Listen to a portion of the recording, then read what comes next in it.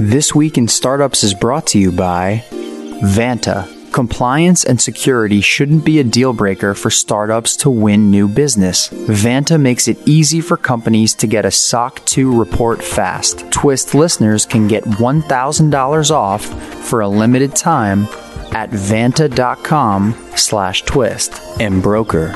The Embroker Startup Insurance Program helps startups secure the most important types of insurance at a lower cost and with less hassle.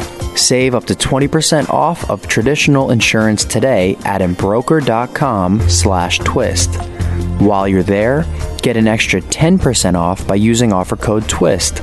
And Our Crowd helps you invest early in pre-IPO companies alongside professional VCs. If you're interested in investing, you can join Our Crowd for free at OurCrowd.com/twist. Hey everybody, welcome to This Week in Startups, the podcast that we've been doing for over a decade and over 1,100 episodes. And we talk on this podcast about technology, startups, investing in startups. But we don't delve too much into public equities because, well, I've never been a public equity guy. But lo and behold, 10 years later, I've got 3 companies that have gone public. All these SPACs are happening. And I find myself drawn to maybe understanding the public markets a little bit better than I do as a private market investor. And a friend of mine said, hey, you have to read this book. This guy has a lot of common thoughts with you do about capitalism and maybe problem solving. And I read this book. It's a tiny little book. There it is. It's not that thick. How many pages we're talking about here? I think it's a 4-hour listen. I listened to it. Yeah, under 200 pages. And the book is called Common Sense, The Investor's Guide to Equality, Opportunity, and Growth. And it's by a guy named Joel Greenblatt. Now, if you're in the stock market, and you know who he is because he's written a bunch of books that were bestsellers and that became basically Bibles of people who were into public stocks. Things, you may have heard of this book, You Can Be a Stock Market Genius, Little Book That Beats the Market, Little Book That Still Beats the Market, The Big Secret for the Small Investor. And he is the co-founder and managing principal and co-chief investment officer, tons of titles there, from Gotham Asset Management for the past 12 years. My understanding is, Joel, that you used to run other people's money and now you run just your own. Welcome to the program. Did I get that intro right? I started in 1985, so ran outside money for 10 years and then started running outside money again in 2009. Got it. She took a little break in the middle. Yes. And according to my knowledge of public market investors who run funds and stuff like that, which is basically limited to what I've seen in popular fiction, like on Billions, when Axelrod says, screw it, I don't want to deal with all these LPs anymore. I'm running other people's money. I'm going to run my own and do it my way. And then he goes back saying, you know what, maybe I do want to run other people's money. How do you make that decision? Is it just you're annoyed at the LPs or you feel too much anxiety about running other people's money? You kind of went into it in the book a little bit of this really hard decision of, and I think about this a lot, and it falls into being staked in a poker match as well. It can affect your play as a picker if you're betting your money versus other people's money, and perhaps in a bad way. So explain how other people's money factors into your behavior as an investor. Well, that's an interesting question. So I ran outside. I started in 1985, my own firm, Gotham Capital, ran outside money for 10 years. We did very well. And we had done well enough to keep our staff and return the outside capital and continue to run our internal capital. The reason we returned it is that a number of reasons. One, we're very concentrated investors, so it's quite volatile. I have a partner, Rob Goldstein, who joined me in 1989. And every couple of years when I say concentrated, there's 6 or 8 names, and that's concentrated in or 80% of our portfolio, that's concentrated in the public markets. And every couple of years, you'd wake up and lose 20 or 30% of your net worth. And since we know what we own, and that's just when 1 or 2 things don't go your way for a little bit, or you're wrong, or, a lot of things happen. And when you have outside investors, that feels bad. And So my investors were great to us, but it got to a point where I love the business of trying to figure things out and investing in them. But I think the added pressure of having other people's money didn't make it as much fun. So when we had the opportunity to keep our staff and continue to run our internal capital and return the outside capital, we did it. And it was interesting. And I got 5 kids. And so it was nice not to have that pressure as well.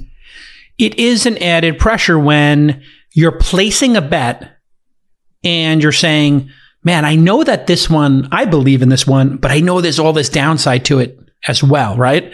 There's some amount of risk, or it wouldn't be a bet. It wouldn't be, there can't be gains without losses. But when you've got other people's money, you're like, I don't know if they would make that bet, right? Or do I want to, I would make this bet. I want that, alpha, beta, whatever, the delta of what could happen and all this craziness, when you're making bets. But you start thinking about the other person in their mindset, and that kind of gets in your head, doesn't it? Well, you were saying that you're not as experienced in the public markets, and the public markets gives you a quote every day.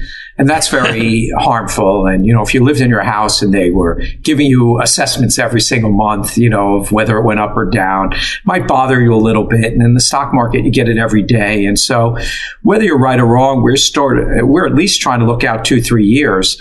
And, if they give you estimates every day, when people are emotional and they get excited, they'll pay up for things. And when they get excited the wrong way and more depressed, they'll sell things.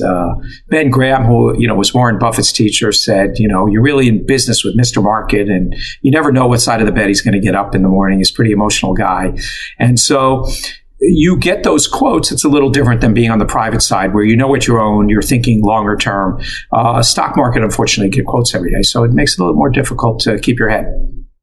And yeah, that scorecard is great when it's going up. But like you said, so much of it is emotion. And then you have all these outside factors.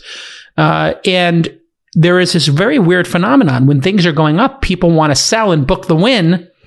And when things are going down, they want to stick with it. There's investor psychology of, let's call it your LPs or my LPs. They get skittish and they make bad short-term decisions. When you and I know, I think, you having obviously much more experience than I do, but, I've been at it for 11 years investing in private companies. Almost overwhelmingly with a winner, you just want to sit on your hands and take the win.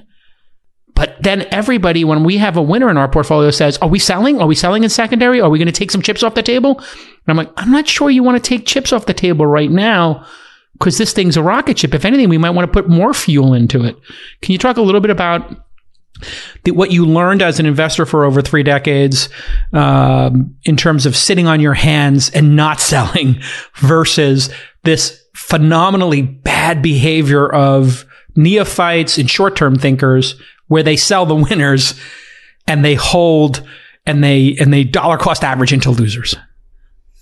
Sure. So, Warren Buffett would always say, Michael Jordan's doing too well. It's like, let's get rid of him. He's taking up too much of your portfolio. He's scoring too many points.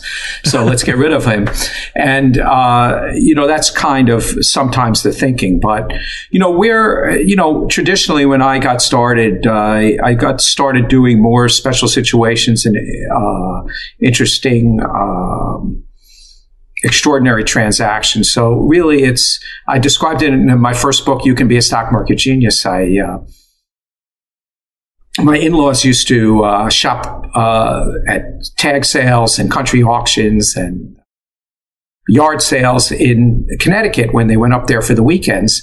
And I described what they were doing. And when they found a painting, like at a yard sale or a country auction, their question generally wasn't, is this painter going to be the next Picasso?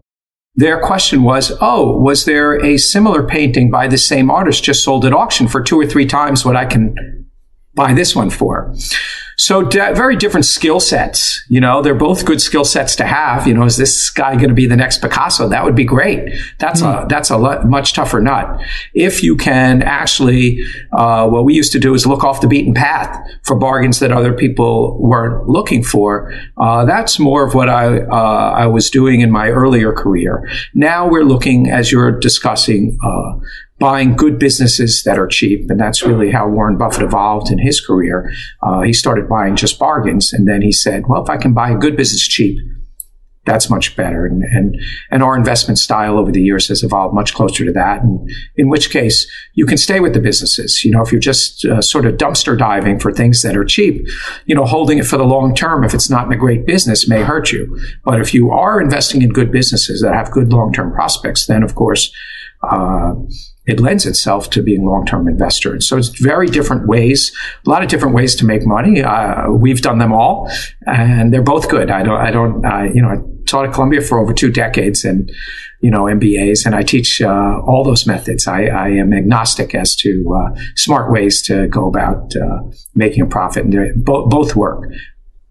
How do they differ in terms of skill set and also timing? Because I'm just taking an assumption here, but it feels like before the quants and, a large number of people participating in the market, retail investors, which we saw in the dot-com era up until the Great Recession in 2007-8. And now we're seeing again because of this little company I invested in before they launched called Robinhood, which now has 15 million traders or something like that in the market. How do these strategies differ when you get over participation in the market at the same time as the number of companies that have gone public gets cut in half? These are outside factors that must impact how you play your game, because you're not playing your game in a vacuum. There are other people at the poker table. I want you to answer that question when we get back from this quick break. Why is SOC 2 compliance critically important? You hear it all the time. SOC 2, SOC 2. Well, if you don't have your SOC 2 buttoned up, you can't close major companies as partners and as customers. It's that simple. And guess what? Vanta is going to give you $1,000 off your Vanta compliance process. And this is something that's very important. What they're going to do when you get your SOC 2 with Vanta is they're going to continually test against technical and non-technical SOC 2 requirements. And they also have partnered with over 24 audit firms who have been trained to file SOC 2 reports directly in Vanta. On average, the Vanta customers get their SOC 2 compliance in just 2, 3, 4 weeks. Compare that with 3, 4, or 5 months without Vanta, and you understand why everybody's going crazy about it. I just had a Twist listener, John, email me. He's got the drone startup, Kitty Hawk. You may have heard of them. They're very famous. And he says Vanta was essential in helping them get SOC 2 compliance up and running. And he loves their tie-ins to Google, Slack, GitHub, and AWS, which are all essential apps that run Kitty Hawk's awesome business. Vanta, again, is giving Twist listeners $1,000 discount on their subscription right now. And I know many of you are taking advantage of it. VANTA.com/twist, Vanta.com/twist for $1,000 off. Okay, let's get back to this amazing episode. Welcome back. We have a really big deal of a guest on the program, Joel Greenblatt. Now, I didn't know him, and I feel stupid that I didn't know him because I'm not into the public markets. The public markets I find so confusing because there are these stocks that act weird. And I don't understand it when these companies get so big and they start doing all this funky accounting. All I know is 3 or 4 people in a room, they have a good product, and I think they're smart. I make a bet. But you do this very different thing in a market and a casino where you have outside influences. And before I went to break, I was thinking about these 2 outside influences in relation to the 2 types of investing you have. And I guess we could vector them in a 2x2 quadrant here and go through it, which is number of market participants in a market in relation to the 2 investment strategies, both of which are really, one's bargain basement, I guess you could talk about finding bargains, and I guess the other one would be buying great businesses. When you put those against a small number of companies in the market and a large number of people wanting to participate, that's got to screw things up, right? Well, it's interesting. There's another data point that we should throw in there, that the market cap now, even though there are half as many publicly traded companies as, and even less than that when I got started, there were even more. The market cap of those companies is much larger than the market cap relative to, let's say, GDP or something like that, than when we had more companies. They were just smaller. So the market cap, the total market cap of the market is actually bigger on a relative basis than it was 20 years ago when there were twice as many companies to choose from. And if you like to look for bargains, I'd rather have more choices, and especially more small cap companies where people aren't looking. So I think that has impinged on, smaller investors. But the S&P 500, there are over 3,000 publicly traded companies now in the U.S. The S&P 500, though, is approximately 90% of the market cap of the entire amount. So the remaining 2,500 companies are only 10%, something along those lines. So, when we talk about the numbers, that's really how it stacks up.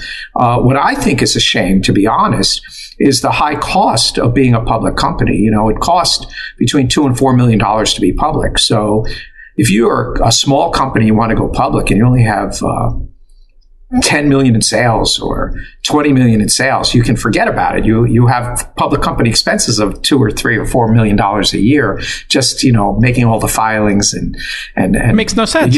And even if you had 10 million in profits, I'm not talking about sales, 10 million in profits, you also can't be public. That's 20 or 30% of your, net income. It also doesn't make sense to be public. And that's a real shame because they've tried to make some changes. It's obviously hasn't been effective. And that's why you see a shrinking of the amount of companies. So much regulation has let small companies not be able to access the stock market in the way they should. And that takes away dynamism and a lot of other things that the public markets could. So I think there's a lot of over-regulation there. I think they've tried to make some corrections with all kinds of different things, but I just, now that you're giving me some place to complain, I would complain about that I think that there should be. It's outrageous, yeah. I mean, you look at other markets that are not as robust as ours and that do not have the same legacy of freedom that America has that's ingrained into our system.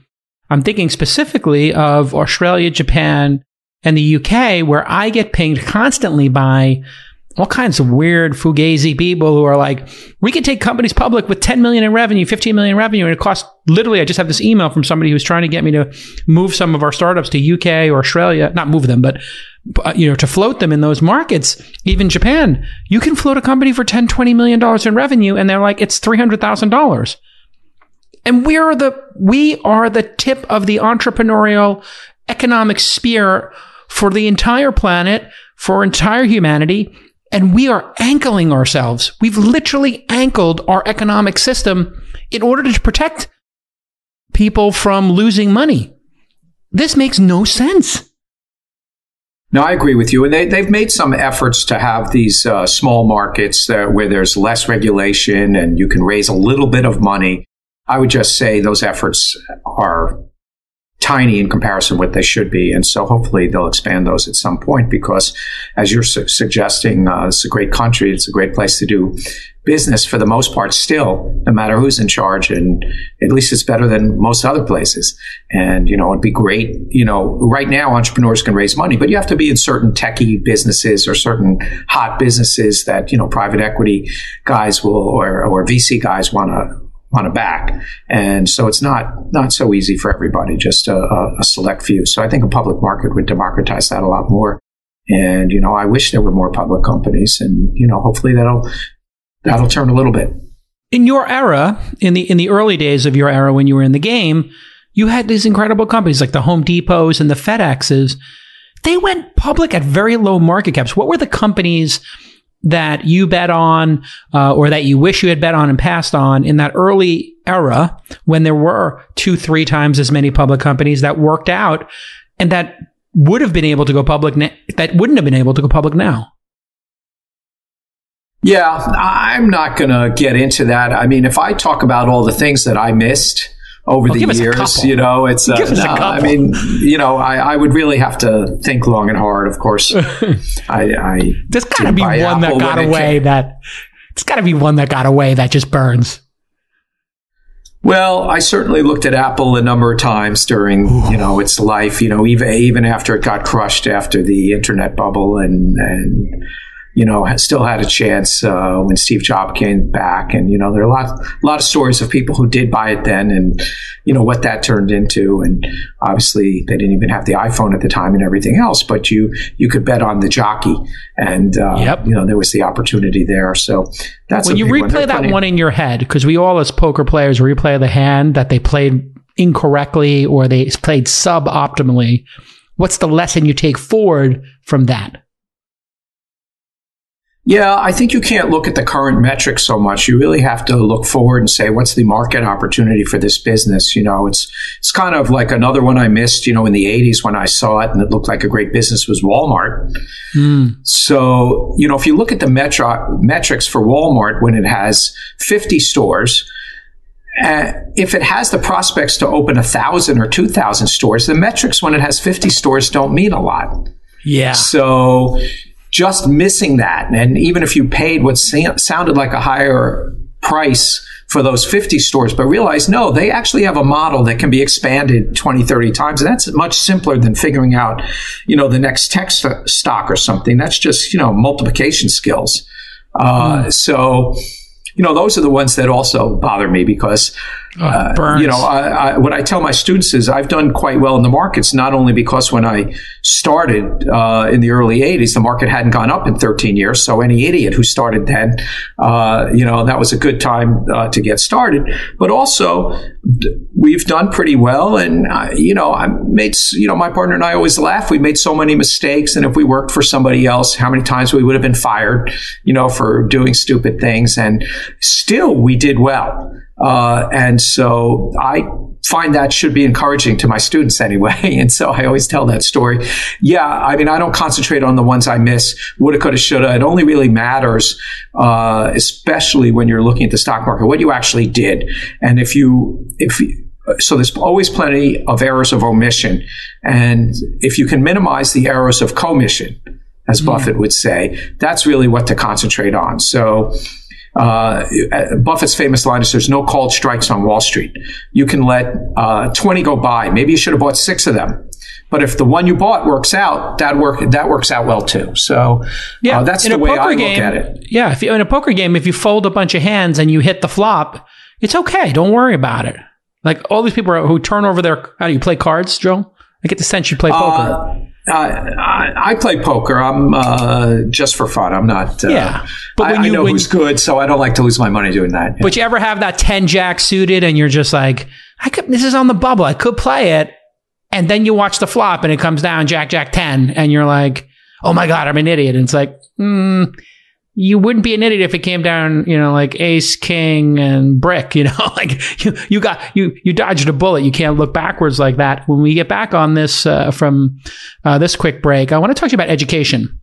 You start the book out talking about education, and you are on fire in this opening chapter. You are tilted, to use a poker analogy, about the state of education, which I see as a trend. Mike Bloomberg, anybody who's done well in the markets or in business or in capitalism, when they see the state of education, they lose their minds and they're appalled. But you have great ideas as well about education. And I want to talk in the next segment about some amazing ideas and fights you've had about charter schools. And then I want to ask you about income sharing agreements, something I've been looking deeply at and made a couple of investments on when we get back on This Week in Startups.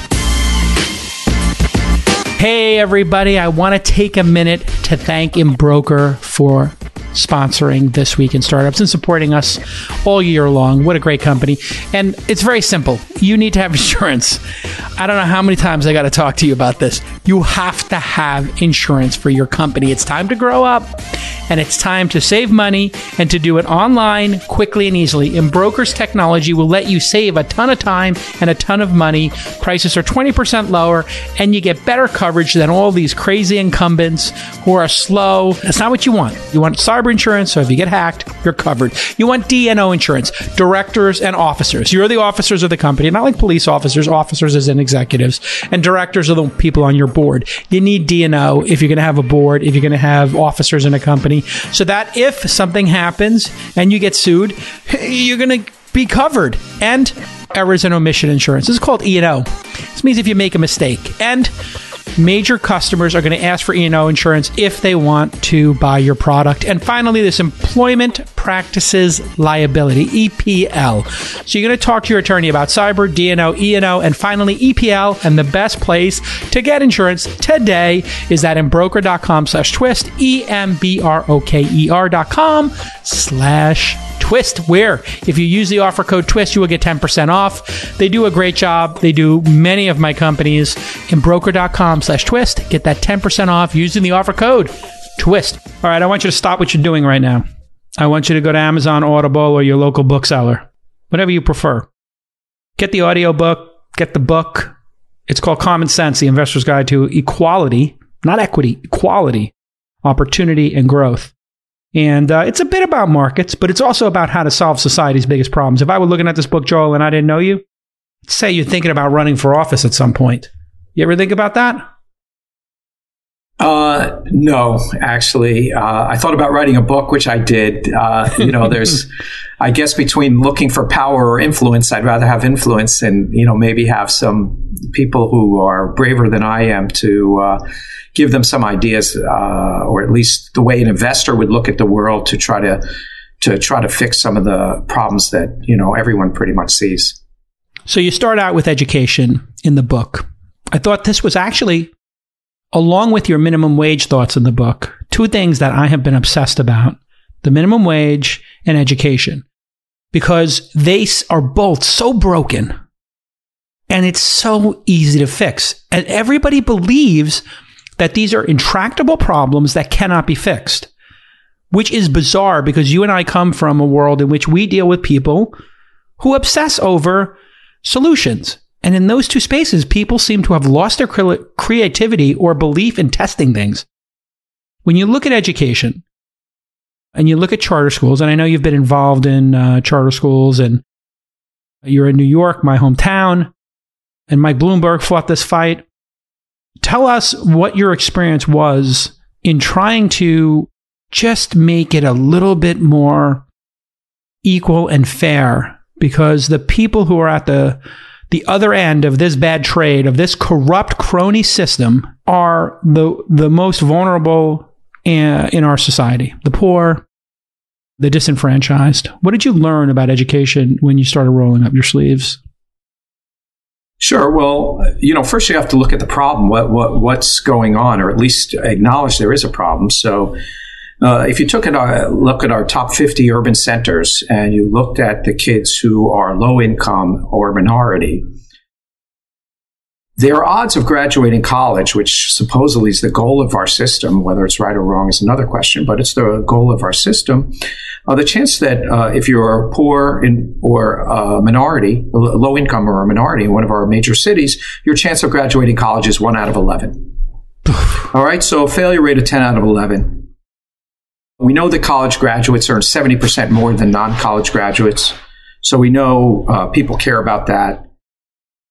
And the thing, I guess, that's most disappointing that people don't realize is that it's those 10 out of 11 that are failing, it's not because of lack of ability. I'm involved with a charter school network called the Success Network. It's run by a woman named Eva Moskowitz, and she's one of the great geniuses of our time. But those 20,000 kids are 87% minority, close to 80% free and reduced lunch. Those kids as a group would be the number one school district in New York State. They'd beat the kids from Scarsdale, the kids from Great Neck. They'd be number one. Over 90% read and do math at grade level, which is well more than double the regular schools. If you just took the group of kids who are currently homeless that are at Success, they beat all the kids from Scarsdale and Great Neck and all the top school districts in the state as well. I also talked about a district school that's run incredibly well. It's run by, he just retired, but this principal, his name is Jack Spatola. It's in one of the poorest districts in Brooklyn. And in his school, 99% of the kids pass the math test.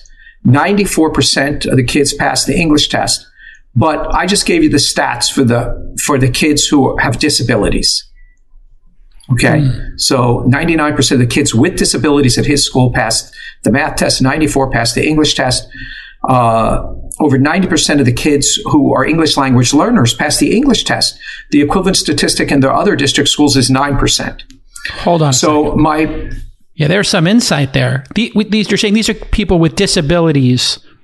Are we talking about physical disabilities, mental disabilities, learning disabilities? They're all different kinds, but they're usually learning disabilities. So wait. You're saying the learning disability school, the kids in his school that have learning disabilities, outperform the other kids in the district who do not have learning disabilities by more than 2 to 1. Yeah. That makes no sense. Wait a second. You're saying the people who literally are coming to the table with a handicap that literally have a diagnosable learning disability beat their peers without that. What do you take from that? What should one take from that? I said this is I found it because Success had, when you look at 4th grade test scores, Success had 18 of the top 25 elementary schools. They have 47 schools at Success. They had 18 of the top 25. 6 of the others were gifted and talented schools, means you had to test into them. So there was one school left. It was a district school, a regular district school in a poor district. I said, who the heck are those guys? And of course, it was the school I just described, run by a gentleman, Jack Spatola, who had been the principal for 34 years. And, my conclusion is he's probably the best principal in the state. And you can't reproduce that. Leadership. He's the Steve Jobs.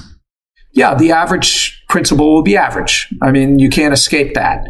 But what it shows me is with the right supports, whether you got to go to that, charter network that I talked about and all the great scores there, or if you got a chance to go to a great school, what that said to me is these kids can do it with the right supports. And that's huge. So if 10 over 11 are failing, it's not because they can't do it. And I took that and ran with it and said, with the right supports. And the way our school districts are set up is, by definition, if you are low income, you go to the worst schools. Because anyone who has means, who can move out of the best school district do. I mean, people with means or just the lowest income, who are not one of the lowest income, they have school choice. They can send their kids to private school. They can move to a better district with a better school. They can afford the more expensive home. And literally our home prices are correlated with the school outcomes. So I happen to live in the Bay Area in a district that has the best middle school in all of California. The home prices are 15 or 20% more because of that fact. Because we are 1, 2, or 3 in the rankings for elementary school and middle school. Right. So what automatically happens is it gets sorted that way. If there's a bad school in your district and people move out who can afford to move out. And who's left is the lowest income kids go to the worst schools. There's a big fight, as you mentioned, against opening charters. Charters you can get in through lottery, open lottery. And so that's one way out. But there's big fights. The best charters are in New York, Massachusetts, California. Big fights not to have any more charters in all those areas. Why? Why are people fighting Success? This makes no sense. If anything, we should be studying Success like you and I do for a living and placing more bets on the strategies that have previously won. That certainly makes sense to me. Why don't we say, without getting into some big battle, that there are a lot of entrenched interests in the system. It's a Soviet-style system where there are no penalties for doing a bad job, and so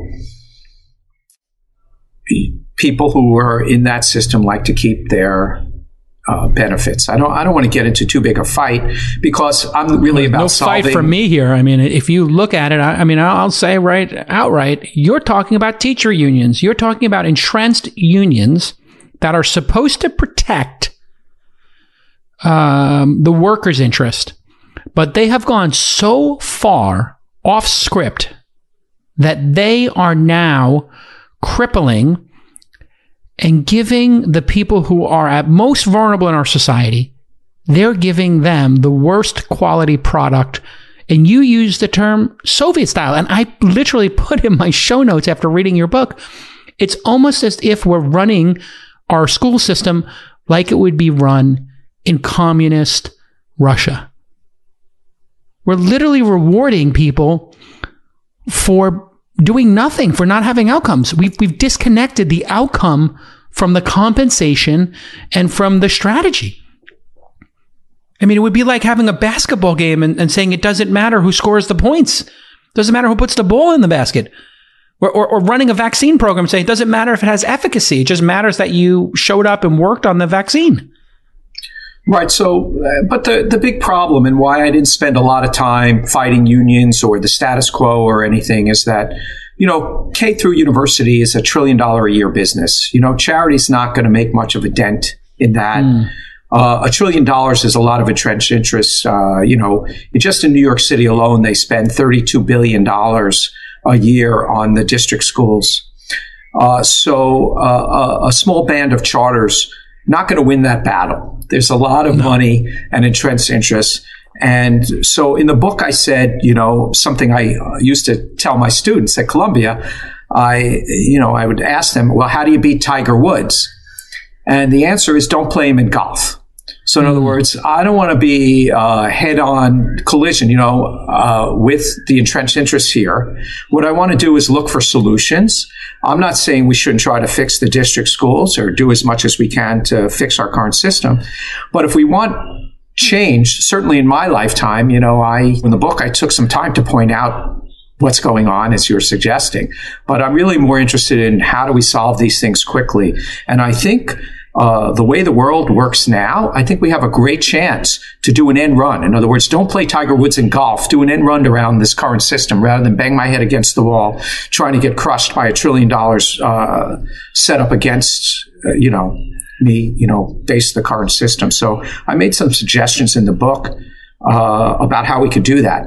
And I actually said that companies like Google, Microsoft, Amazon, JP Morgan, these are the solutions. I'm not saying it's their responsibility, but having a diverse workforce, and I go through the stats of that, is actually very valuable for these businesses. They're also under a lot of fire, because they're semi-monopolies, they're too powerful. Successful, yeah. When we get back from this final break, I want to talk about the solution that you came up with, which is absolutely stunningly brilliant, when we get back on This Week in Startups. Do you wish you were in on some of these amazing IPOs in 2019 and 2020? Well, with Our Crowd, OURCROWD, accredited investors can invest directly, easily, and most importantly, early. Our Crowd investors have already benefited from companies going public like Beyond Meat or being bought by companies like Intel, Nike, Microsoft, Oracle.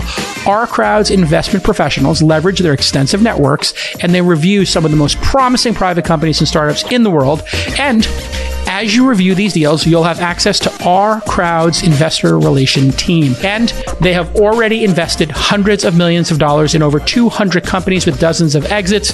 Accredited investors can participate in a single company deal for as little as $10K. And you can get into one of Our Crowd's funds for as little as $50K. You can join Our Crowd's investment in Blue Green Water Technologies, a startup that keeps our water safe. It turns out global water supplies are under attack from toxic algae blooms, and that makes some water undrinkable. Blue Green's proprietary EPA-approved technology eliminates that toxic algae from poisoning the world's water resources, so you can get in early on Blue Green. I just invested in Cyabra, which is an AI-enabled platform that uncovers online disinformation and deepfakes. So that's a cool idea, right? We're going to need to get that solved. So I put a bet, and I went to ourcrowd.com/twist to review the deals. I found that deal, and there's no payment involved until you decide to invest, which is amazing. You can just read all these deal memos. You can peruse, get in there and just read all the deal memos you can. And Our Crowd has some great deal flow, and I just made an investment there for the first time. ourcrowd.com/twist. Joel Greenblatt is with us. The book, Common Sense, The Investor's Guide to Equality, Opportunity, and Growth. You talked a little bit about a solution.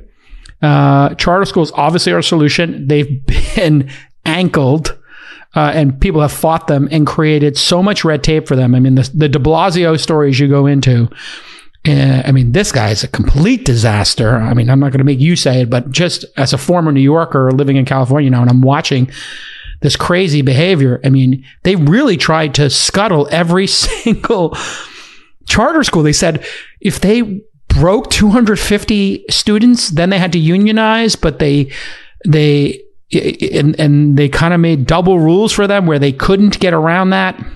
and they wouldn't give them space, even though there was unlimited space available, and then forcing them to add administrators and all this cruft. I mean, not only were they, de Blasio and this cohort, content to create a terrible product, they were actively trying to destroy the innovative product. I mean, it's just dark. I'm going to leave it at that, let you read these stories in the book. And again, we're going to keep our eyes on where the puck's going and a solution, and not playing Tiger Woods at golf. We're going to try to get him to the chessboard. And the chessboard for you, as you pointed out before the break, Google, Facebook, etc., et al., they all are under a bunch of scrutiny because they've been so successful. I want to get into that, and if we should break those companies up or not in your mind. I have strong feelings on it. But you said, hey, they need specific types of people, and they don't care about college credentials anymore. They used to be obsessed with it. They now care about skills. And that seems to have burned a little connection in your mind. Explain it. Sure. So in the book, I suggested that these companies like Microsoft, Google, Amazon, pursue something called alternative certification. And what that is I'm not that if let's just, for example, you want to get a job. Microsoft's looking for employees in their HR department, and what I suggest Microsoft do is say which tests, which courses, which certificates can you get in lieu of a college education? Which can you pass or do well on? Which tests, which certificates, which courses can you take in lieu of a college degree that we will consider for a high-paying job in our HR department? I'm not suggesting that Microsoft make tests. I'm not suggesting they administer tests. I am just suggesting they set standards. And if they set standards of what are these tests, what are these courses, McKinsey has, they could be literacy tests or certificate programs, or, Imbalist together with McKinsey has set up game-based tests, which supposedly tell you how good you are at decision-making and critical thinking skills. Doesn't matter what these tests are, just has to correlate with what they think will make a good employee, but not a college degree. Once they set these standards, it'll set up a whole ecosystem of supportive services, online resources, tutoring services to help people pass these. We already proved with charters and the best district schools that with the right support, these kids can do it. So it's not a question of ability, the 10 out of 11 who are not getting college degrees. So what can we do for them?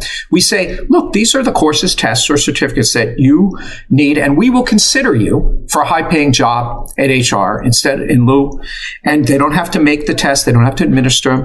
They just have to say what they are. And then capitalism will take over. There'll be an ecosystem developed of supportive resources, I said, tutoring and online resources. They'll be rated like Uber drivers and Airbnb rentals, so people will know which ones to do. You don't need any government involvement at all. And the costs will be much lower. And we can short circuit. We can run around. We don't play Tiger Woods in golf. We don't worry about the college degree. These 10 out of 11 got screwed in the current system. How can we do an end run? And I talked about how in Africa, with no resources, about a cell phone company that set up, these are, a cell phone company turned into a $3 billion business that got sold a few years later. And they sold cell phones in countries that don't have roads, that don't have electricity.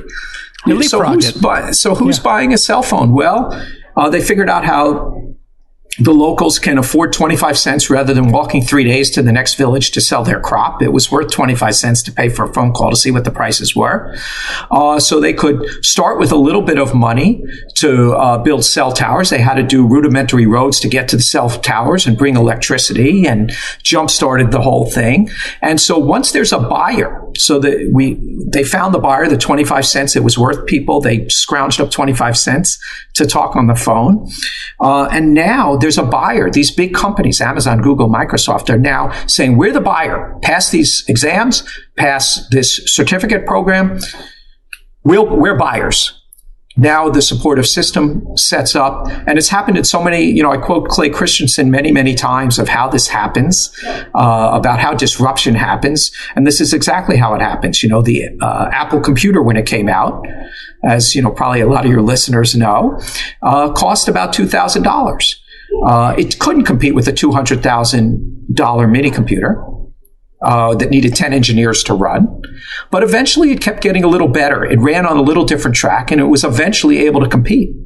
And so I would say that this alternative certification over time may not be able to compete with college degree right away, but I think very shortly it will be. And all we need is the jump start from these big companies. And I think a lot of other companies will take the standards set by Google, Microsoft, JP Morgan, and use those standards for themselves. Hey, this makes a good employee if they pass these exams. And I think we can sort of do an end run around the current system. Absolutely. If you just think about what's happened in the developer space, those companies had such an acute need for developers, and there was such a shortage of developers that they did this type of thing in the developer space, where we have had code schools.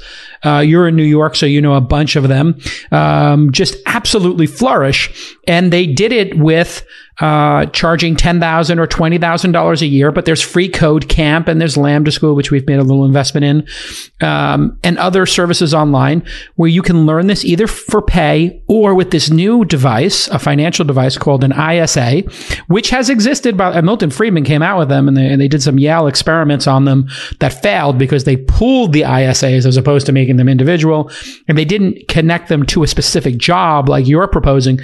But with these ISAs, working in developers, we just invested in a company that's doing it for people in marketing and growth. And I think it's going to go right down the line where you start essentially a trade school and online school. It's a 10K or 20K ISA, income sharing agreement, which means you only get paid that money as a school if the person gets a job over $50,000 a year, and they can pay it back over whatever it is, 5 or 10 years, and then they're released from the ISA. Do you, as somebody who works in finance, what do you think of this financial device of the school only gets paid if you get a job that pays over X amount? I love that model. I don't know how big it can get very quickly. I think that another way that we can get to alternatives, like Google, for instance, has created 6-month certificates already. Yeah. But they created those certificates in about 3 technical areas. So that's really a nice start. But those are technical areas. There's only 3. Google had to write those programs. And I'm suggesting something much easier. ISA would be one method to get there. But I think if we just set standards, it's much easier for them. Obviously, they'll have to do some research. They're very good at data, I heard, at these companies to look at what correlates with, good job performance here. And I think all they have to do is set the standards. And there'll be many, many different ways that people can learn. It doesn't have to be taking a formal course. It could be online. That's where charity can make a difference here. That's where community can get together to help people take different courses. It doesn't have to just be in technical areas. It can be in all kinds of areas. I described that in the book. Like I said, the HR department or the marketing department doesn't have to be, a computer programming, which I think is the first place that everyone's gone because it is a very clear avenue. And I think that's great. But I'm not asking anyone to make courses or give tests. I'm just asking them to set standards. And then the ecosystem sets up in so many different ways. And one of the great ways that could be is in these courses that get paid from people actually getting the jobs later on. So I love that system, but I think it's going to be much broader than that. That'll just be one of the avenues people can pursue. Yeah, I'm looking at 2 other ISA investments. I don't know if you invest in the private markets, but I'll loop you into them if I get a deal structured. But there are people who are now doing platforms for ISAs. And this one company I was talking to, they provide, like Amazon Web Services, almost like a cloud to anybody who wants to start a school, and then they don't have to worry about all the infrastructure for setting up ISAs. They'll manage all that for them and outsource it. And they actually have done it with trade schools like plumbers and electricians. So you can take this plumbing and electrician, or those schools already existed, but they were having a hard time getting people to sign up for $20,000 or $10,000 to take it. And then when they did ISAs, all of a sudden everybody's like, oh, I don't have to put up the 10K and take the risk. Great, I'll do it. We actually have a shortage of plumbers and electricians that's happening. The average age of those professions now is over 50. And nobody wants to take those jobs. They don't even know how to get started in them. And there are other places in the world where those professions are looked at as really great ones. Let's shift and move over in terms of I got two places I could go. Okay, good. I think I'm going to go with the EITC, the Earned Income Tax Credit. I have been looking at the minimum wage. The minimum wage is $7.25 for those of people who don't know. That's the federal minimum wage. In cities like Seattle, San Francisco, and New York, they have been, in Florida recently with their ballot measure, all committed to a $15 minimum wage. I think the first to get there was Seattle. San Francisco is almost there. New York's almost there. And at the same time as this has occurred, Amazon, which is hated by a lot of the AOC crowd and the Elizabeth Warrens of the world, very personal, bitter attacks from the Socialist Party or the growing Socialist Party in America, or compassionate capital, whatever they want to call themselves. They're socialists in my mind.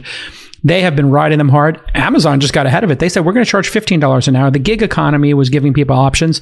And pre-pandemic, we had the lowest unemployment in the history of the country. It was extraordinary. High-functioning capitalism with a massive competition for the lowest paid employees. Whoever thought we would see that? Everybody thought it was going to be the opposite. What happened in the marketplace where companies got into this rabid competition for low-end employees, entry-level, whatever you want to call them, that drove companies, I think Walmart also went to $11 or $12 as their minimum wage because they're getting crushed because they can't find employees. And even McDonald's, which I don't know how you feel about that company, I have ties with them, they were actively fighting minimum wage increases for the last 2 decades, and they just agreed to stop fighting the minimum wage. So they haven't decided to advance it. But let's open up minimum wage and start with pre-pandemic. How did we get to the place where capitalism worked and you had a rabid, absolute dogfight to get gig workers and entry-level employees? What went so right? Sure. Well, or is it right?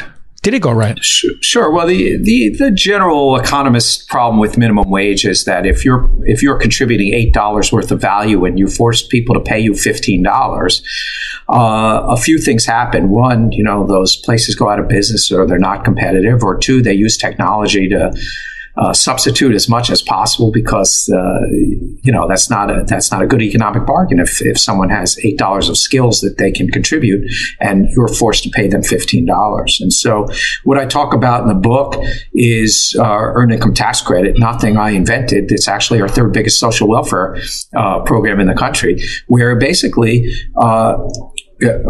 for mostly people with families, we give them extra money. If you're willing to get a job and willing to work, we'll pay you more. Okay.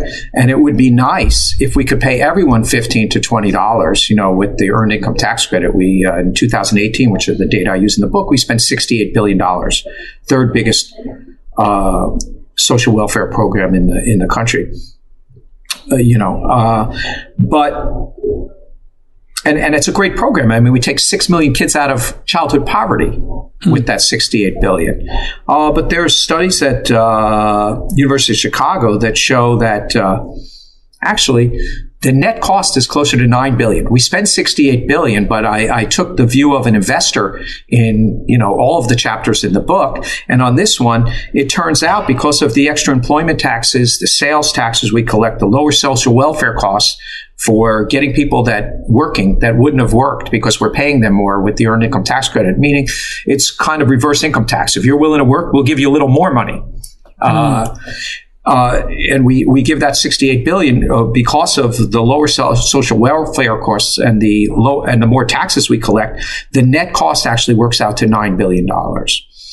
And so, I suggested that if we wanted everyone who is willing to work, that's why I'm not for universal basic income, but if you're willing to work, I think everyone should get paid well. It's just that you can't force businesses to pay people more, at least from an economic standpoint. It's not going to work out well if someone's contributing $8 and you're forcing a business to pay them $15. So what I'm suggesting is you're willing to work, if we could pay everyone $15 to $20 an hour minimum, supplement their incomes from the private sector with the government extra funding to $15 to $20. Now that would cost $1 trillion. We're spending $68 billion. That would cost us $1 trillion. But if you go through the same logic, the net cost after the extra taxes we collect and the lower social welfare, other social welfare programs that people are now working, it would net cost would be about $600 billion.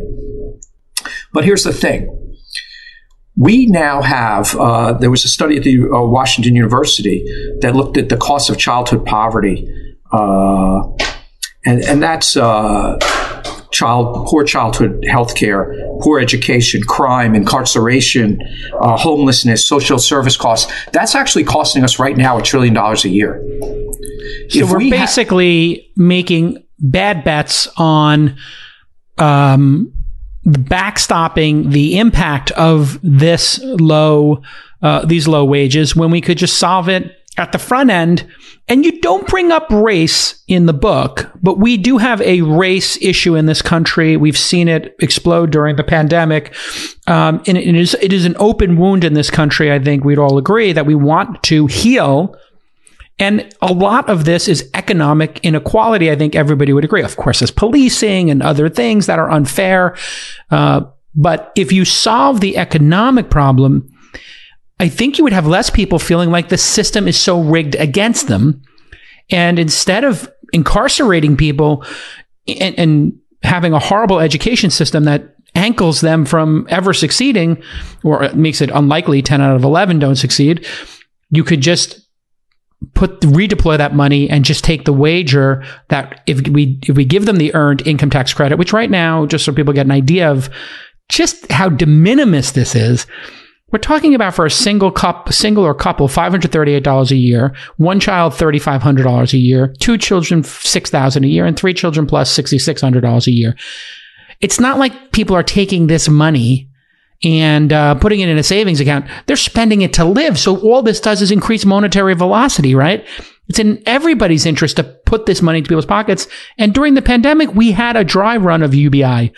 We just airdropped $1,200 into everybody's account. And didn't you find it interesting? I don't know. I found it fascinating. Everybody debated UBI. People's motivation. Oh, is it sustainable? Let's look at Alaska. Let's look at other places. UBI, Saudi Arabia, other places it exists. It causes all these problems. If people stay home, they get into substance abuse, domestic violence, all this kind of stuff. They don't have motivation to live, yada, yada. And then we just airdropped $1,200 into everybody's account. And not one person complained about it, including conservatives, Republican, fiscally conservative people. We did it and it worked. It did. What did you take from that UBI experiment, if you could call it that, or an earned income tax credit in the case of the PPE? Was it PPE loans? Yeah, PPE loans. That was in a way like an EITC, right? Well, I think a lot of those people really had when you hide in your house and don't go to work, some of the lower income people don't get paid or lose their job. And so that's a lot different. A universal basic income would be you get a certain amount every month, no matter what, whether you work or you don't work or whatever. And we can argue about that. I'm just saying if you're willing to work, we could get everyone earning $15 to $20 an hour with this supplement. And I go through the math in the book that we'd actually make money. We'd get rid of about half of childhood poverty. We'd get $400 billion more in taxes. We'd have $200 billion less in adult medical costs. And so we would make money. So as an investor, we can take that money and make everyone earn $15 to $20 without making the private sector do it. As far as the UBI is concerned, I like to encourage work. We can get into the discussion. I'm not against it, but I don't think this was a very good COVID was not a good experiment it was really making up a giant hole that people lost in income. It wasn't so we don't actually get the proper results from it to actually know if it works. The UBI, the reason to be against UBI, I think we're both simpatico on this is, I've had weeks of vacation or been in between companies, and for 2 or 3 weeks, I lose my mind if I'm not productive. Human beings, we build, the definition of humans as a species, we build tools and we're productive when we build a society. That is what differentiates us from other mammals and beings on the planet. If you take away purpose and something to wake up to do and find meaning, I think people lose their minds and it's chaos, because we can see that right now. Talk about an experiment. People being at home, the amount of depression and mental illness that we're seeing from people just having to stay home, and some people are lucky enough to work, some people aren't. I mean, UBI would be a disaster for human motivation. What will happen to these people's minds if they sat for 12 hours a day and just left to their own devices? I think the experiments we've had, it's resulted in some cases, radicalization, because you have nothing to do all day. People have been radicalized in the Middle East who have had UBI. And then in Alaska and other places, UBI, it's led to people having nothing to do and substance abuse. That is the truth of this, isn't it? That's my concern with it. I'm all for experimenting because, I would love to see the results of that. I would just say that when you have a job, as you say, there's purpose, you learn skills, you can develop, you can move up. And I would rather, unless there's obviously, if you have some kind of disability that prevents you from working, I completely understand and we should be helpful. But if you are able-bodied and can work, and you can find any job and you could make at least $15 to $20 an hour, I'd rather encourage that, because keeping people in the workforce, with a purpose, contributing, learning, I think that would be a great thing for our nation. I think we can afford to do it. Not only afford to do it, but actually, I show in the book from an investment standpoint, make money doing it. So that's pretty cool. That's what's so convincing about your book, Joel. This is why this book is great. Is because you actually not only you seem apolitical to me in this regard. You just want to see the problem solved by the most efficient model possible, which comes from years and years of placing bets and managing money. And you get to hang out with really smart people, right? In the job line that you and I both have, you get to hang out with people who've solved problems all day, and something's going to rub off because you're making bets on them. Elizabeth Warren seemed to resonate with a large number of people. She actually believes in vouchers and charter schools, which is very interesting, right? Or she didn't? Well, that's very interesting. So I point out that in 2004, I believe it is, she wrote a book that was in favor of school choice. When she ran for president, she totally changed her tune and is not for school choice, is for just because she believes it takes money out of the district schools. So I do talk about that she's had a total 180-degree turn, but she certainly understands the problem. I mean, the way our schools are... Come on, she sold out. In order to be a Democrat for a Democrat to actually get the nod, you can't be a business person. You have to be woke, and you have to toe the party line, which is every time you give people choice, it results in this existing corrupt school system to get worse. Now that might be true, but it's already terrible. So what do we have to lose here? People are protecting a system that is failing. It's infuriating. Well, I think most teachers are educated. They might be able to get, many of them could get better jobs in better places. So they're very dedicated. But if you put them in a failing system, if you're teaching 7th grade and your kids are reading 3rd grade level, who's to blame for that? It's a very hard job. But teaching, I just been more involved in schools, and teaching is a really hard job, and I tip my hat to the teachers. It's exhausting. But they are stuck in a system that is a Soviet-style system that doesn't have the usual consequences to poor performance. And so, I was thinking of it more the other day. I was trying to think of an analogy. And let's say that you moved into you had to eat at the same restaurant every day. And let's say there are some restaurants that have bad service, bad food, and bad atmosphere. And you have to go to the restaurant that's in your neighborhood. And that's where you have to eat every meal. So who's going to end up in that neighborhood with the bad food, bad service, and people with no choice? People with no choice. And that's what happens with schools. It's very, very unfair. So all I would say is I'm for school choice to fix that system. But I do think the great thing, the optimistic thing, is these kids can do it. The best charters, the best districts shows the kids can do it. And I think we have now with the internet and the ability of these large companies to put together standards and all the opportunities for tutoring services and the way education is being developed all over the place. I'm really optimistic actually about the opportunity set. And it won't be through the traditional system. Hopefully that'll put the Soviet system under stress. Meaning Cold War time.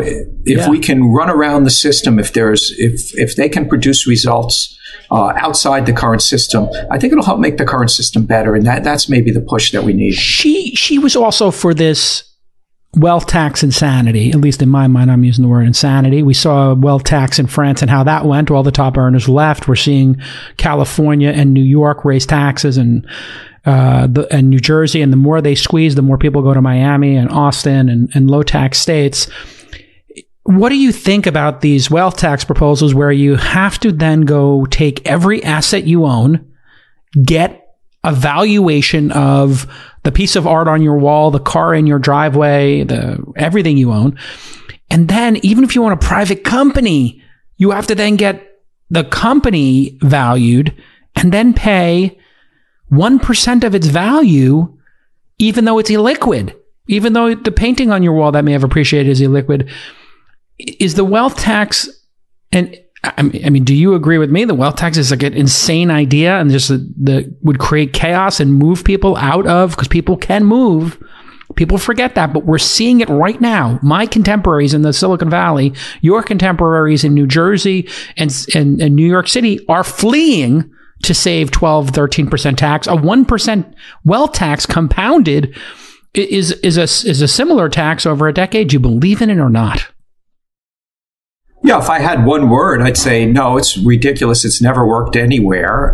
It would destroy the public markets, because who would ever go public again if you had a daily quote that moved up and down? Let's just say they were wrong. And, it's very interesting, at least in the private markets, and the same things happened in the public markets. If you owned WeWork one week and it was worth $47 billion, and a week later it's on the brink of bankruptcy, and then you try to apply a wealth tax to one of those valuations on the wrong date, I would just say it would be interesting, but it's also unworkable. So I think it's really just sort of a political discussion that people have when they're running for office, but in practical sense, I would hope that it'll never happen. Wherever it's been tried, it's been a complete failure. Don't think we'll have to discuss it very much. I mean, other than in a theoretical sense. And then when people go through all the practical problems with it that you're discussing and all the disaster it will cause people spending time doing things that are completely unproductive, that's fine. Look, and for people paying their taxes, and I think we should have fair taxes, but some of the things that have been discussed that get your tax rates, in some of these cities up in the high 50s or low 60s, seem not sustainable for those states anyway. And I think that would destroy those states. So, I mean, California we have out of control spending. San Francisco, out of control spending. And then they want to layer on top of this higher taxes in a dysfunctional society. It just makes no sense. Let me just answer real fast. One of the great things we have is 50 states. And so there'll be some canaries in the coal mines that, Illinois might be first. I don't know, but that'll fall under the weight of ridiculous taxes and regulations and overspending. And so hopefully people will learn from the canaries in the coal mine. It won't happen to all 50 states. That's all. When I first made a little bit of money, I got obsessed with trying to protect my downside because I grew up poor and I was so scared. I was trying to figure out where to put this money that I wouldn't lose it. And I found out about these municipal bonds that were revenue backed. And I was like, wait a second. You're saying that everybody who goes over the Verrazano-Narrows Bridge, that money first goes to the bondholders? Oh my God, I need that bond. And when I talk to them, like, you're kind of crazy, Jason. These other bonds that are not revenue backed, we've never really had a major jurisdiction go bankrupt. It's happened in small towns in Texas, somebody has a $25 million lawsuit and the town's only got $5 million in revenue. They went bankrupt, but we never see these bonds go bankrupt. We could see a San Francisco, a New York, and Illinois, like you're saying, reach a breaking point. Is that even possible that a major city could go bankrupt? Or get bailed out?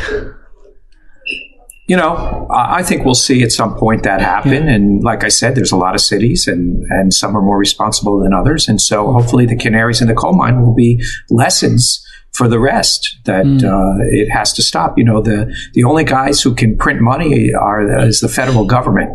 Yep. And the state governments can't print. So I think the facts will come home to roost at some point for some of the more irresponsible states and cities. All right. We're rounding third base here. Joel, you've been very generous with your time. Mr. Greenblatt, this book is incredible. It's concise. And you get into one of my favorite topics, another hot potato topic that people just feel very uncomfortable talking about for some insane reason, which is immigration and other high-functioning societies. And also, this dovetails with pensions and savings. One of my favorite places to go on the planet, Australia, has figured out both of these things. And I was reading your book going, wow, he must know a lot about Australia, I bet, because having spent some time there myself, I've been there 3 or 4 times. They have some of the highest function cities, the best places to live in the rankings of cities around the world. And they've gotten 2 things right. One is they force people in something called super, which stands for super... What is it called? Annuation. What is it? Superannuation, right? Annuation, yeah. Annuation. Superannuation, they get right, I think. I think you agree.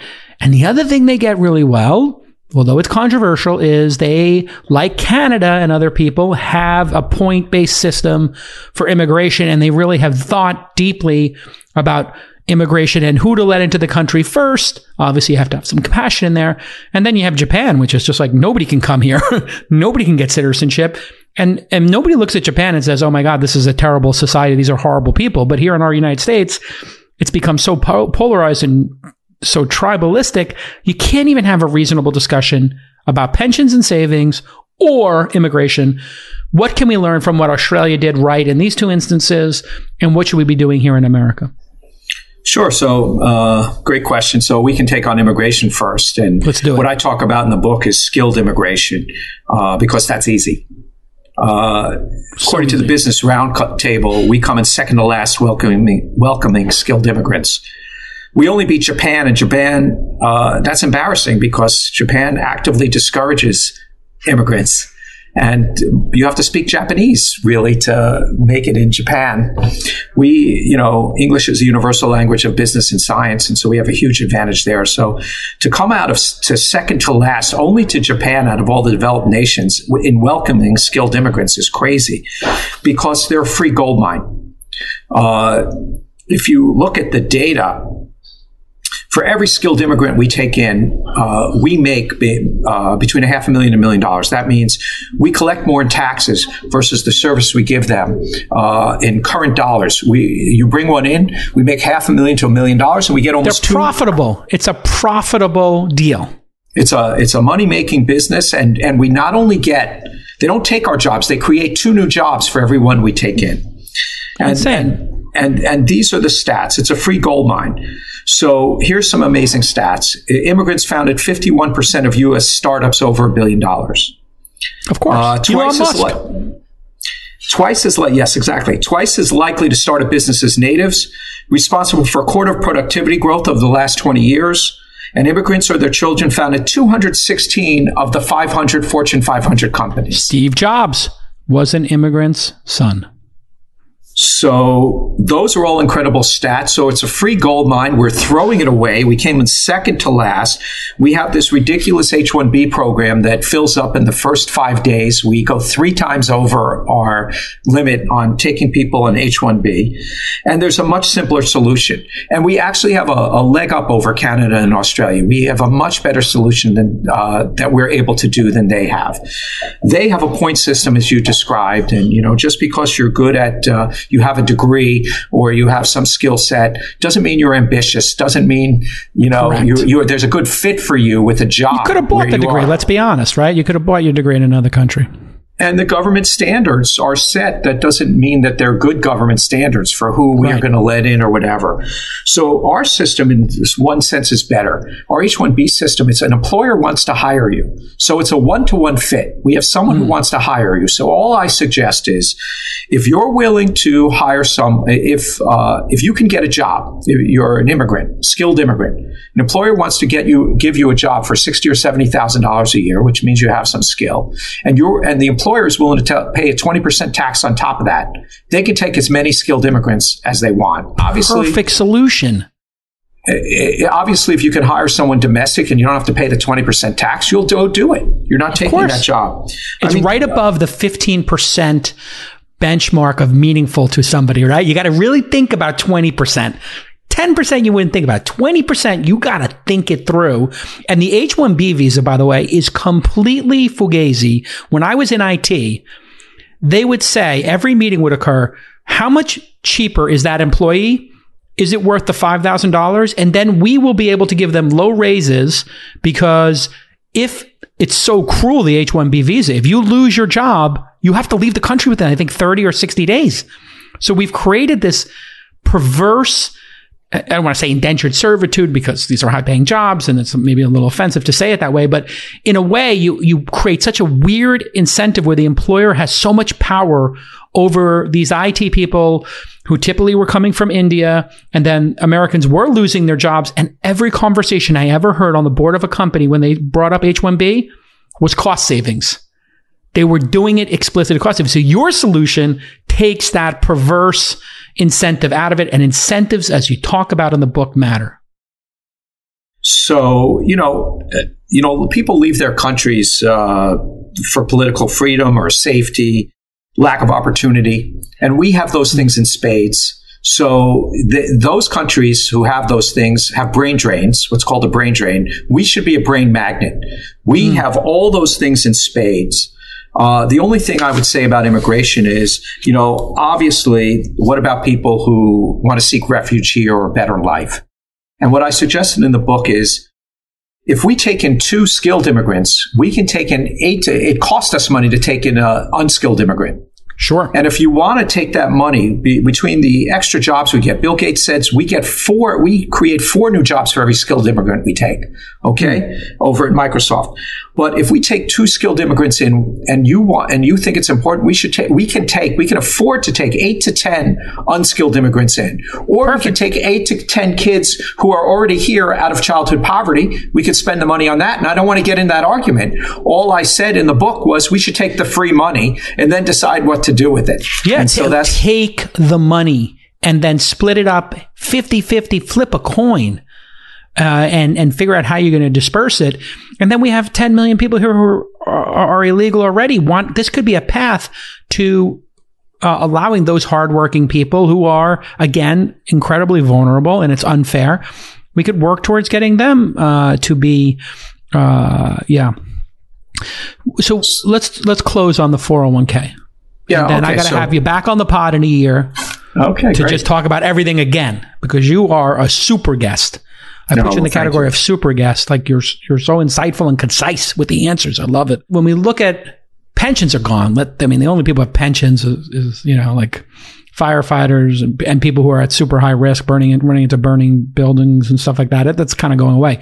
But when I spent my time in Australia, they kept talking about the super funds. And it was a little controversial. Some people were like, ugh. And there were maybe some issues where people were maybe skimming too much fees, and people have multiple accounts. Like we had a problem here with some of the banks doing that kind of fugazi stuff on the side. But overall, people are very calm with their it's actually a $20 minimum wage, basically in American dollars. People there are happy. They got essentially a $20 minimum wage, and they don't worry about their retirement. They feel good about it because they're participating in the markets because they have super. Explain why this is working so well and how this is a potential solution for us as we wrap. Okay, well, there's things we can learn from Australia. They mostly have private savings, and they take advantage over there. The most important thing to have good retirement savings is to be able to use the power of compound interest or compound investing to get money.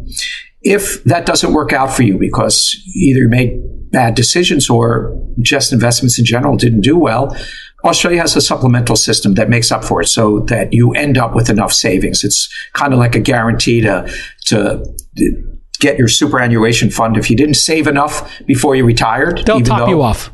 They'll top you off. So they automatically, it's moving up to about 12% of what you earn instead of Social Security. It goes into your private savings account. You can choose from a lot of different superannuation funds. You can do that.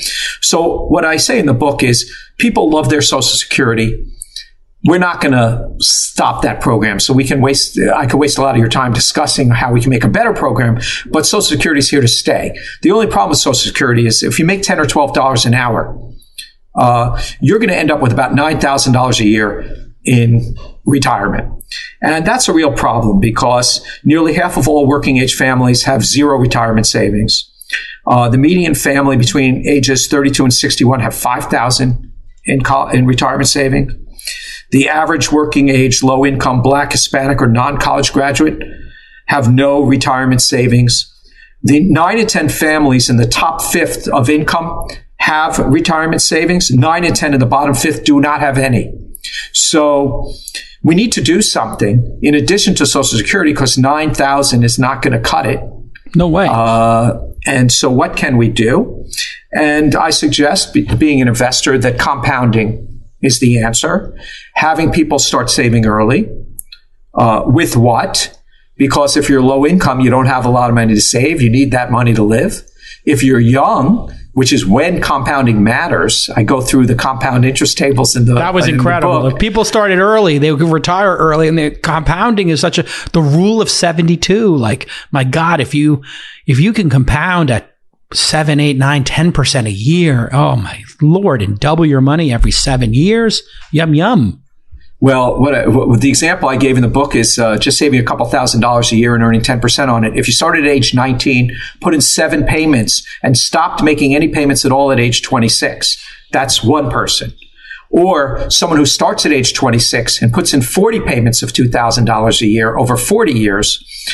The person who started at age 19 and put in 7 payments and never put in another nickel because he started earlier ends up earning more than the person who saves for 40 years but started a little bit later. So, as we both know as investors, those last couple of double ups are the ones that matter. Starting Warren Buffett became a billionaire at 67, I think, or something. Like, it was that those last couple of double ups really add up.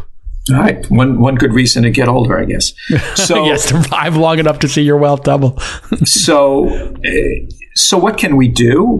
People have to start saving early. How can we do that? Well, I don't suggest we raise taxes any more than we have on wealthier people, but I do suggest that, putting into Social Security stops at $128,000. I think that's going up this year, $137,000 actually. You don't get taxed on Social Security above that because you don't get any more money from Social Security. It's kind of based on the way the program was set up. What you put in rhymes with what you get out. If you kept taxing to unlimited amounts, of course it wouldn't do that anymore. So what I do is I suggest that you get to keep saving if you make more than 137. These are the wealthier people. They get to save, but we take some off the top. We'll take 15 to 20% off the top. We'll let the rest compound, with tax advantages to make up for that. And we'll take that money and give it to people who are low income and young. And let them start compounding. And that'll be a lot of money for them, and let them start compounding. And we can do that either by increasing the limit on 401ks, where you can make it voluntary or involuntary, doesn't matter. It's not a higher tax. It's just letting people put in more to their 401k, but taking 15 or 20% off the top because you're getting that tax benefit of having the rest compound, giving it to people who need it. Give people who need it younger, take advantage of compounding. It's the only way out of this mess. We're not going to change Social Security. So how do we get those people when they retire to have money? Force them to start saving, or give them money when they don't have any money when they're young or they're low income. Let them take advantage of compounding, and hopefully that'll help. All right. Listen, it's brilliant. I love the idea. It's a win-win-win because the person who's putting that extra money away, they're happy to give up the 10, 15% because they got all the other tax savings. right? They're saving another 15%, I'm sure, on paying if it was capital gains or whatever, depending on which jurisdiction they live in. And then the people who are coming up short win, and the government wins because they're not on the hook for managing things, and the government sucks at managing these things. What about putting a super fund in parallel? Because that was what I was thinking where you were going with this, which is, hey, we're going to start super now. Everybody's responsible for putting just 1% of their paychecks into a super. And the thing with the supers is you can't pull that money out. In a 401k, you can pull it out and pay all those penalties. But my understanding of the super funds in Australia is you can only pull money out in the case that you are disabled and can no longer work or you hit a certain age, correct? So we could have like a forced 401k super kind of program. And what I love about the super program is the financial literacy of people in Australia is off the charts because they have to pick their super and they're watching it. So it's almost as if you forced everybody above 18 or 19 who's working to understand 401ks. And 401ks in the United States, when you start a 401k program at your company, you can't force the employees to be part of it. I never understood that. Like, we should be putting a gun to people's head and saying, you have to learn about your savings. You have to have financial literacy, just like you have to have a goddamn driver's license to drive a car. We let people drive cars and we force them to go to school, and then we're on the hook for their retirements, and we don't force them to have any literacy. Sure. So I love that program, and you have me convinced. I would just say I live in the real world, and it's not going to happen here. People love their Social Security. I looked at all the political discussions here, and I tried to come up with something that was actually doable. As much as I love what Australia does, as much as I love what you're suggesting, I wanted to come up with things in my lifetime that might be helpful and what I could see happen. So, I'm trying to be realistic with the alternatives that I suggested. But if I were starting from scratch, I'd go exactly where you are discussing. You've been super successful in this career, huh? You made a ton of money, ton of bank. I was born at the right time, started in born to parents who were able to give me a great education, where we moved.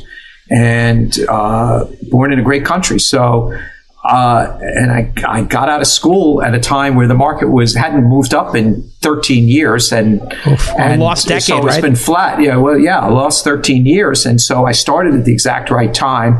Mm-hmm. And coincidence of coincidence, a lot of people I went to school with also did pretty well.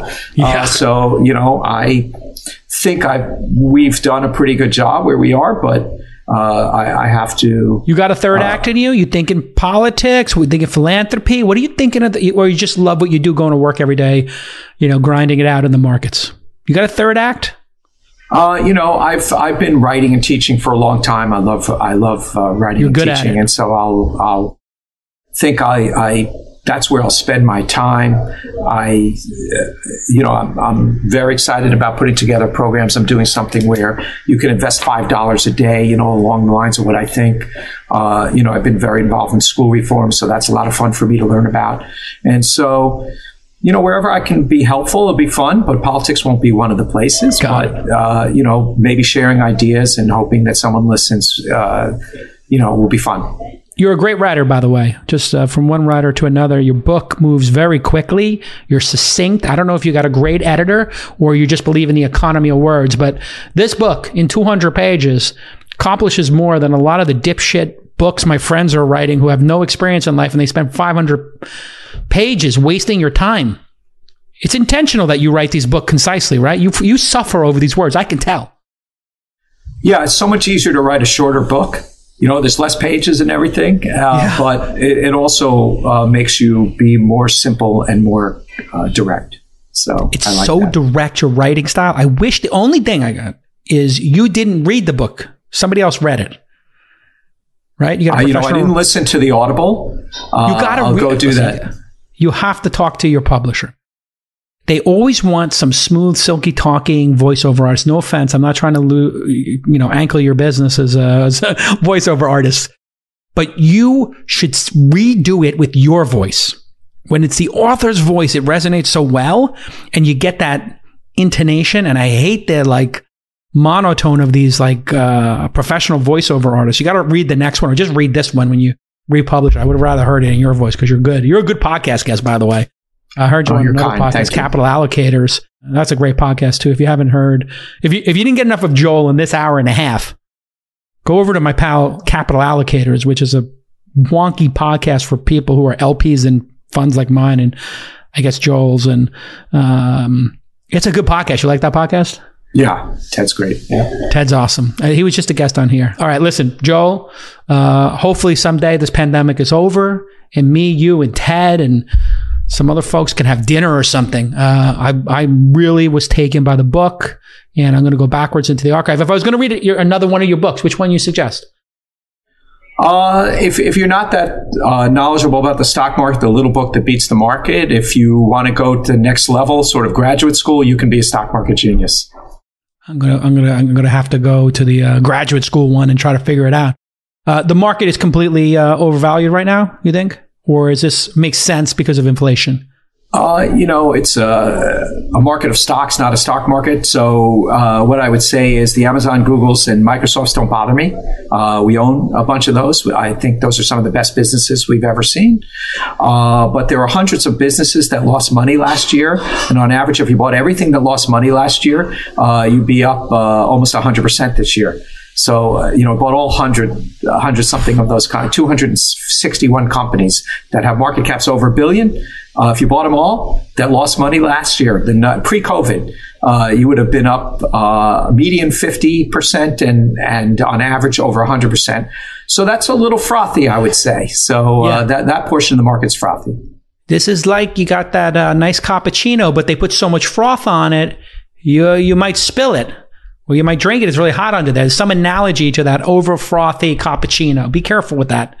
I was like, I love this company, Peloton. I don't know if you got a Peloton. I'm in like love with my Peloton. I want to buy the stock. And I was like, their current market cap is like $30,000 or $40,000 per subscriber. And I'm like, well, my lifetime value is like 10 or 20 grand, like at best. And I want to buy that stock, but I can't figure out the math. And I can't figure out if I'm an idiot or I'm a genius. It's humbling, the public markets. Well, we don't have one, but we're going to get one. So, that's more growth. Get the tread. I don't know. The treadmill is next level. It's got a monitor. I kid you not, Joel. It's like the size of your computer monitor in front of you. Now, it doesn't play Netflix. That's one thing that I don't like about it. But you drive a Tesla, I assume? I do not. What? I'm old school. No, I'm old school. What are you pushing? A Range? You got a Land Rover or something? You seem like a Range or a BMW guy to me. I have an SUV. Don't even ask it. Oh, Porsche Cayenne. Okay. All right. That makes sense to me. It's the Porsche Cayenne, isn't it? Yeah. I knew it. Yeah. You gotta get the Model Y, the electric car. But that same Porsche experience, I would say Peloton is like a Porsche or a Beamer or a Tesla in that it just feels tight, like that Porsche feels tight. Everything is in the right spot. You can reach the controls, the knob. But yeah. You're an old school 80s, like, Wall Street guy. The Porsche Cayenne is just a no-brainer. No, don't say that, but go ahead. Yeah. That's what it is. I'm telling you, you guys all get the BMWs and the Porsche, just like my boy Bill Gurley's pushing that Porsche Cayenne. All right, listen, Joel, this has been great. Pleasure. Everybody, if you hear my voice, stop what you're doing, pull over. If you're self-driving, maybe you don't need to pull over. I don't know. I can't give you advice on that. And buy the book, Common Sense, The Investor's Guide to Quality, Opportunity, and Growth. Joel, I wish you ran for office because I can't deal with the shenanigans of this current party system. But God, I don't know if they would. You would be a Democrat. I think you would run as a Democrat, and they would never have you because you make too much sense. All right. This has been great, and we'll see you all next time.